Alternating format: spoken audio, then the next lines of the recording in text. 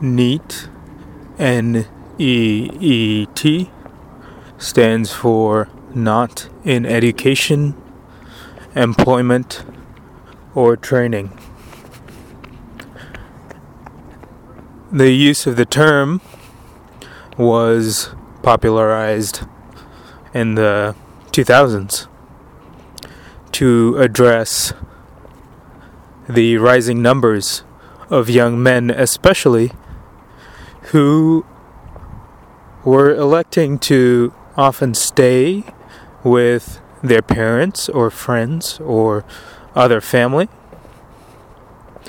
without going to school or going to work. Often these young men engaged in gaming or watching anime. They're all characterized by being very online.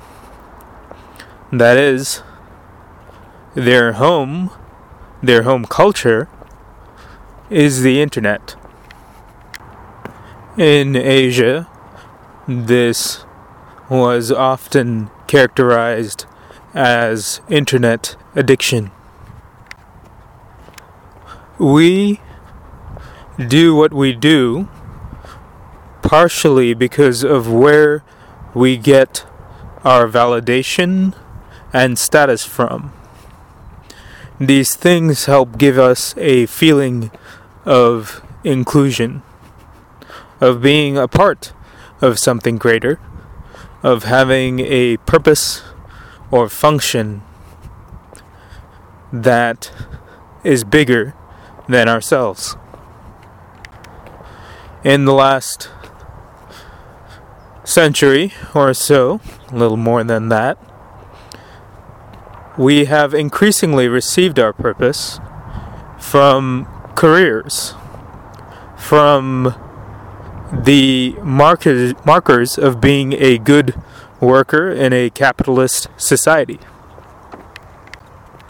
Where before you might have received your purpose by being a part of the family you were in, by being a part of the church that you were in, by worshiping the God you worshipped, and being a part of the country that you lived in. The rise of the nation state, after all, happened in the last 500 years.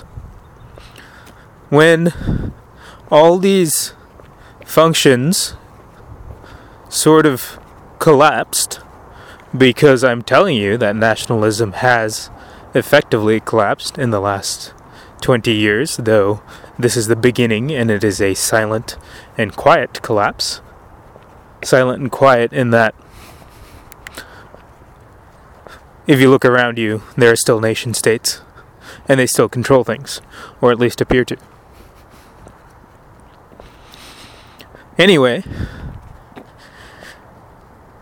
after this change, people began to look for meaning not from their communities, not from their gods, but from their careers, from what kind of car they drove, from what kind of house they were in, from where they went on holiday when their companies allowed them go on holiday.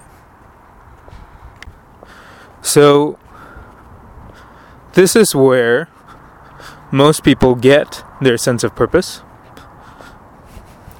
NEETs present us with a different way.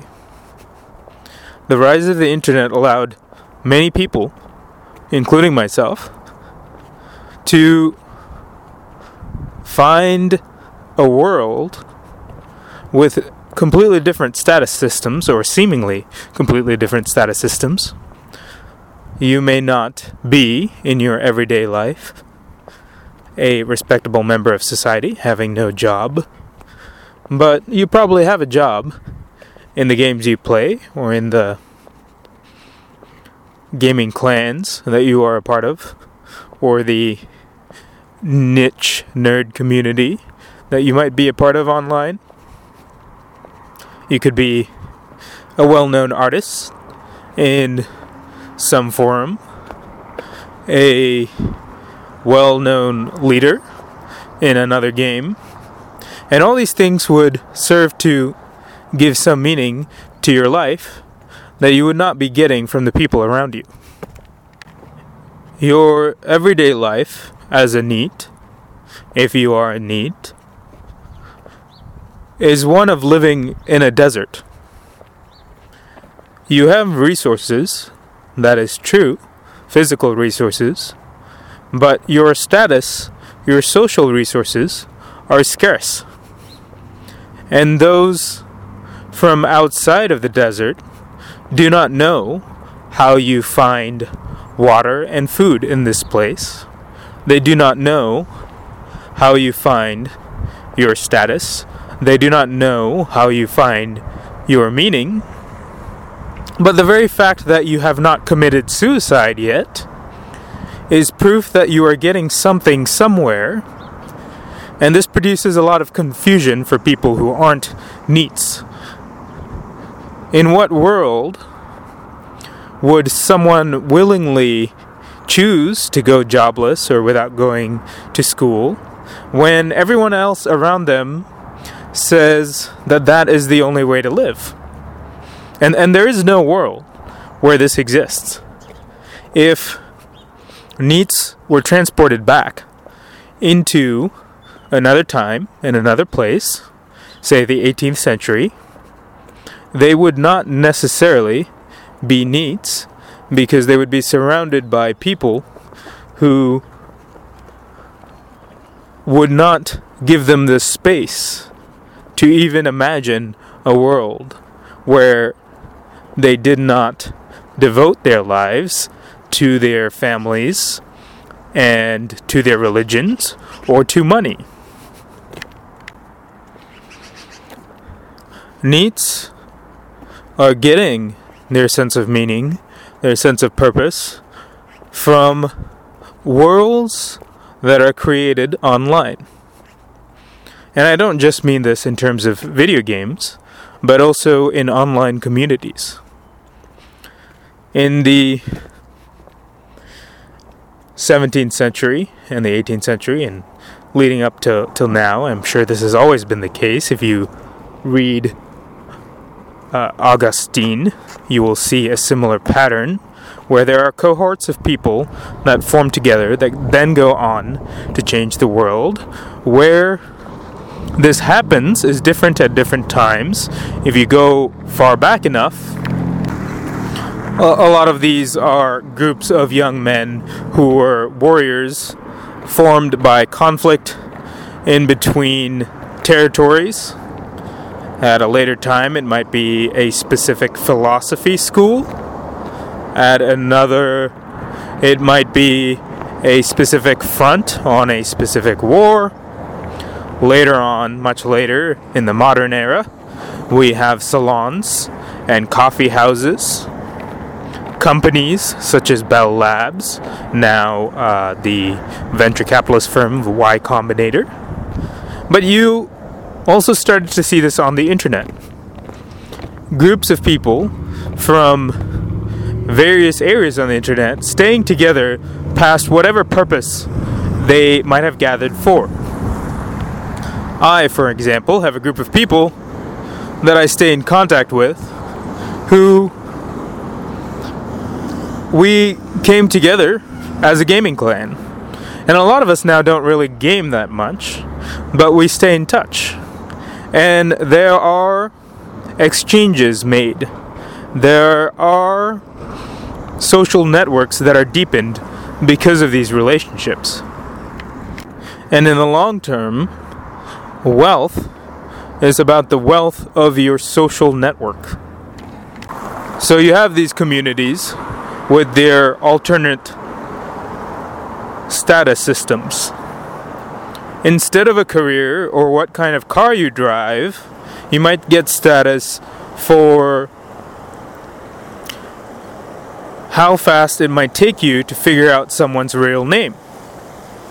You might get status for having played a specific game and been engaged in a sort of political process within that game some years ago. You might get status for thinking a certain way. In fact, this is probably how you often get status in communities like this online. It's not how you look physically necessarily, though these things tend to collapse over time. How you do in terms of the modern monetary system or anything like that. It's how you think, because that is what comes out in text over time. And that is what comes out in your behavior over time, even if no one has your real name or your face attached to your behavior. They will learn your behavior well enough that many people can spot their friends online in a totally different context just from the way they speak in sentences. So let's talk about Ibn Khaldun, the writer of the Muqaddimah, the father of political science. He wrote about the Arabs, the Bedouins in the desert. He called them savages. And the interplay between these people and the people of the caliphates and Muslim empires, essentially, that he was a part of. And he noticed that there was a pattern. One, that the people who live out there tended to be able to deal with hardship much more easily. Two, they were not very amenable to learning how to read or write or anything like that, and this was actually an advantage to them, because when the state wanted to domesticate an area, when it wanted to tax an area, when it wanted to control an area, it benefited from people who could read and write. Because one of the ways that you take over is by changing the way that people think. And two, that these desert peoples often produced many noble houses. The first in the line of the noble house would often come from the desert, would be a desert savage, and this made for a strong founder. Because they were used to the hardship, they used their resources well to establish a strong noble house. Now the second generation then builds on this and becomes a stronger house often, but Ibn Khaldun noticed that by the fourth generation or so, there was a sort of decadence that happened where the descendants would lose their strength. They would come to rely on all the material wealth that their ancestors made and left them, and they would forget the desert ways. And because they forgot the desert ways, they would forget how to be strong, and instead would favor markers of status and class in such a way that was disconnected from the ultimate source of that status, which was competence in surviving in a harsh environment. This pattern is not just in the Arabs. Peter Turchin, the historian and statistician who came up with a way of looking at history with data, also points to a similar cycle in a lot of steppe cultures. The steppe culture would conquer a sedentary agricultural area, and once that happens, the thing that made it easy for those steppe cultures to conquer, the thing that made it easy for the Tartars, the Turks, or the Mongols to conquer the people that they conquered, was that hardship, that scarcity that they dealt with, and learning to live with that scarcity. But once they conquered them, they would often take on the ways and the culture of the people they conquered. And this would essentially weaken them over time, even as they got richer. In the mid-20th century, the science fiction writer Frank Herbert released Dune, a science fiction novel and a series of novels that has kind of paralleled the popularity of Tolkien or C.S. Lewis in some ways, except in the area of science fiction, though it never got quite as strong a following as either of those. It does have a very strong following, especially for the first few books, and it's been witnessing a sort of resurgence in some circles. And I think that's actually because Frank Herbert includes a lot of these patterns that we see in the real world in his writing, to include the pattern of noble houses and desert peoples. You see, Dune is set on the planet Arrakis, and this planet, Arrakis, is a desert planet. There is an intergalactic empire, a spacefaring empire, that mines something called the spice on Dune. And this spice is a substance that deeply changes the people who imbibe it. There is a series of pilots, a group or a guild of pilots that do all the flying in space for this empire, and the only way they can fly is with the help of this spice, because it changes something about the way they think, something about the way they perceive time. And so within the Byzantine politics of this empire, a noble family is sent to Dune to govern it. These are the Atreides family. They come from a lush forest paradise of a planet, and so it's a very stark change for the family. While Leto Atreides, the Duke, the would-be governor of Arrakis, is something of a typical noble hero leader. His wife, Lady Jessica, turns out to be a part of the Bene Gesserit, and in this universe, the Bene Gesserit are a secret semi-religious order. They manipulate many things that happen in the galaxy. They're all extremely well trained in various forms of manipulation, as well as ways of seeing the world. And among the things they do is that they plant stories in various cultures, stories that they can then take and use later. And this is going to become important in Dune because they plant a story of a messiah among the Fremen. The Fremen in Dune, in Arrakis, are the local people of the desert. And they share a lot in common with the Bedouin or desert savages of Ibn Khaldun's history.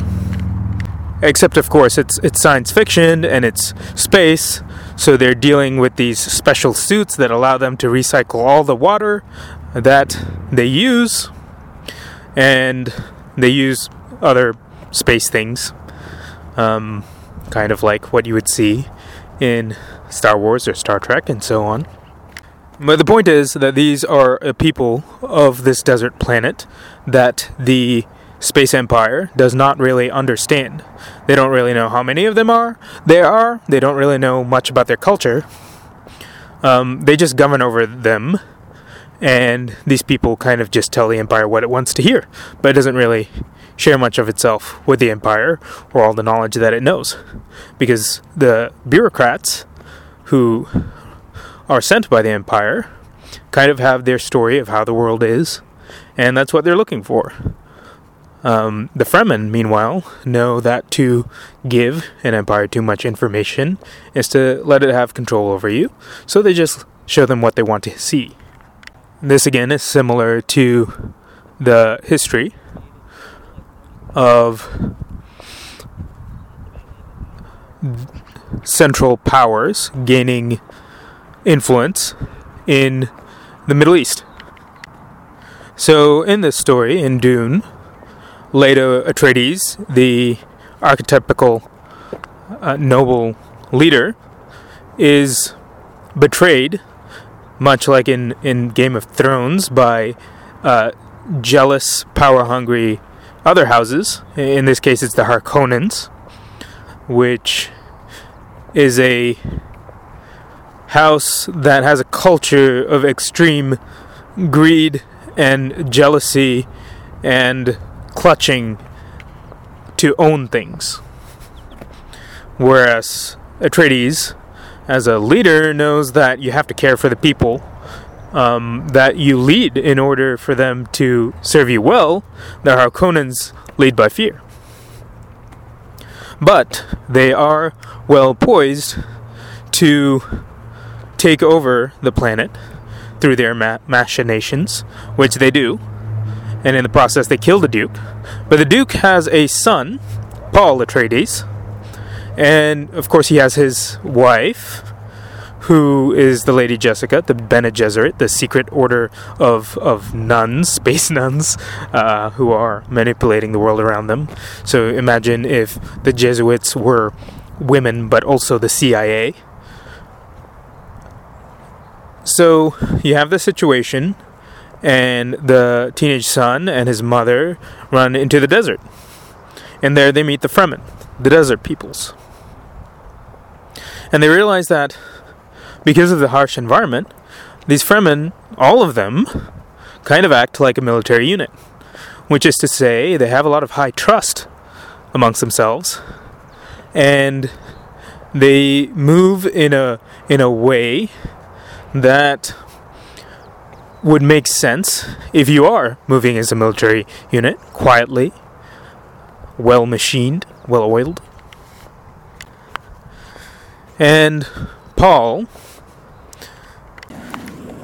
undergoes a ritual to take the spice in a certain way and also to undergo great pain. Now, this is a ritual that among the Bene Gesserit only women tend to pass. Men typically can't take it. If they do, they tend to go mad. But Paul goes through this ritual and he survives. And he does not seem to go mad as such, though he's definitely changed. And his mother insinuates that he is their Messiah. Remember that the Bene Gesserit plants these mythologies all over the place. So Paul takes on this role as a sort of Messiah of the Fremen, these people of the desert. And because they are used to scarcity, because they're used to following a completely different value system and status system than the Empire, they win. And Paul takes over Arrakis. Eventually, he becomes the Emperor, and his son will turn into something else, but that's another story. And the point is, Neets are our Fremen. Neets live in a sort of status desert. They are used to getting meaning and purpose from very unusual places, from places that others don't know how to get them. You know, for a lot of people, if you don't have a career, if you don't have a house, you are lost. The Neets in your life, if you look around, you might notice, have found ways to survive without using a career as a symbol, without needing the same accolades or certifications in order to go on with their lives. And at the moment, they are constantly insulted for this, and a lot of them believe these insults, that they do indeed need careers and whatnot, but they keep on doing something else, either due to stupidity or laziness, whatever explanation they may have. However, the fact is, they have found another way to survive. And this is incredibly valuable, because if you have a system that all has the same incentives, then when it has weaknesses, it's hard for anyone to come out of those weaknesses. As a good example, most people work the 40-hour work week, even though it makes no sense as far as what we know about how learning works and what we know about how work works. If you're in an intellectual job, for instance, you can probably only get at most 4 good hours a day, and a lot of times it's not about the 4 same hours every day. It's you might go hard for 2 weeks and then kind of lay low for another 3 weeks or a month or whatever, and then have another cycle where you go hard for another 2 weeks, and that's much closer to how you might have lived as a forager, how your ancestors might have lived as foragers. You're not constantly working at a set time. That is from farming. And farming is relatively new. So, in order to escape that, in order to be allowed to think for yourself, you need to find a way outside of that incentive system. Because, famously, if you are paid not to believe in something, you will not be able to believe in it. If you are paid to believe in something, you will have no choice but to believe it. If you're a lawyer, you're going to need to believe on some level in the supremacy of the law. It's very hard to do otherwise. If you are being paid to give up ownership of the things you create and of your time and of your thoughts, then you will not be able to see that it is possible to live in another way. You will think that you must go, tens of thousands or hundreds of thousands of dollars into debt in order to live in the world, when in actuality you could have probably done just fine living on very little. And so this is how you might have a culture of people who have a lot of material wealth, but they are thinking like a peasant or serf class, a class that does not have ownership over their own minds. You see, in the past, it was land. You might have worked the land that belonged to someone else. And because of that, everything you did eventually added up to someone else's shit. Which is fine as long as whoever's leading you cares about you in the same way that Leto Atreides, the Duke in Dune, cares for his people. But that's actually very hard to do. It's very hard to provide that kind of leadership. And we lack that kind of leadership, which means that most of the time, when you work for someone else, when you work the land for someone else, they're not going to use the fruits of your labor as well as you would if that was your own land. So, similarly, what we are paid for now is to work our minds for someone else. And because of that, we aren't allowed to use the full extent of our minds because it belongs to someone else. Your time belongs to someone else. Your thoughts belong to someone else. Now, what Nietzsche have found is how to avoid that. How to live for themselves. Now, they are attacked for this every day. They are shamed for this every day. In the same way that in the story, in Dune, the Fremen are thought of as a backwards people who scurry around in the desert. We think of Nietzsche as a backward people who scurry around in dark basements playing video games. When in fact, again, video games teach you how to fight. Most people don't realize this. except when they are having moral panics, talking about how video games lead to school shootings or crimes. But video games teach general intelligence. They give you an environment with certain amounts of constraints, and unlike school, there's not just one way to do things. Typically, there are many ways to do things. This teaches general intelligence. And oppositional general intelligence, when you are in a conflict with someone else, when you're in a player versus player game with someone else, you are learning how to fight. Now, people don't realize this because we don't have many places left where we are allowed to fight in the way that two puppies might fight. You see puppies, they're always kind of fighting. They're play fighting. In the same way, games are play fighting. But you don't realize this because you're doing it in a non-embodied way. So it's being simulated on your mind. You're seeing it on a screen, and you think that, oh, it's stupid to think that this would have anything to do with anything outside of the game. But I can tell you that the lessons that you learn in such a game will transfer just fine to grappling, to combat sports, to small unit tactics, and that you can use all these same things to win at life.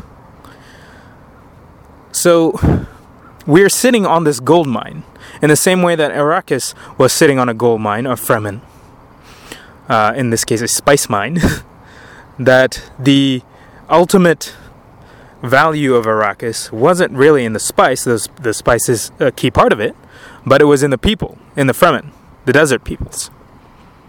So Neets are our Fremen, because we are sitting on this vast, unused general intelligence.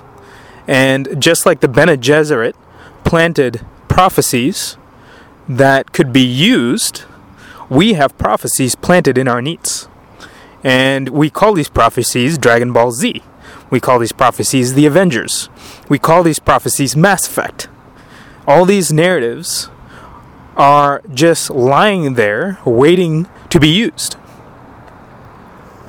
Because every Neet is walking around with these stories in their head. And if you provide them with actions, with choices in real life that mimic these stories, that allow them to perform these stories, then you are going to bring them out into the rest of the world. And the rest of the world will not know what hit them.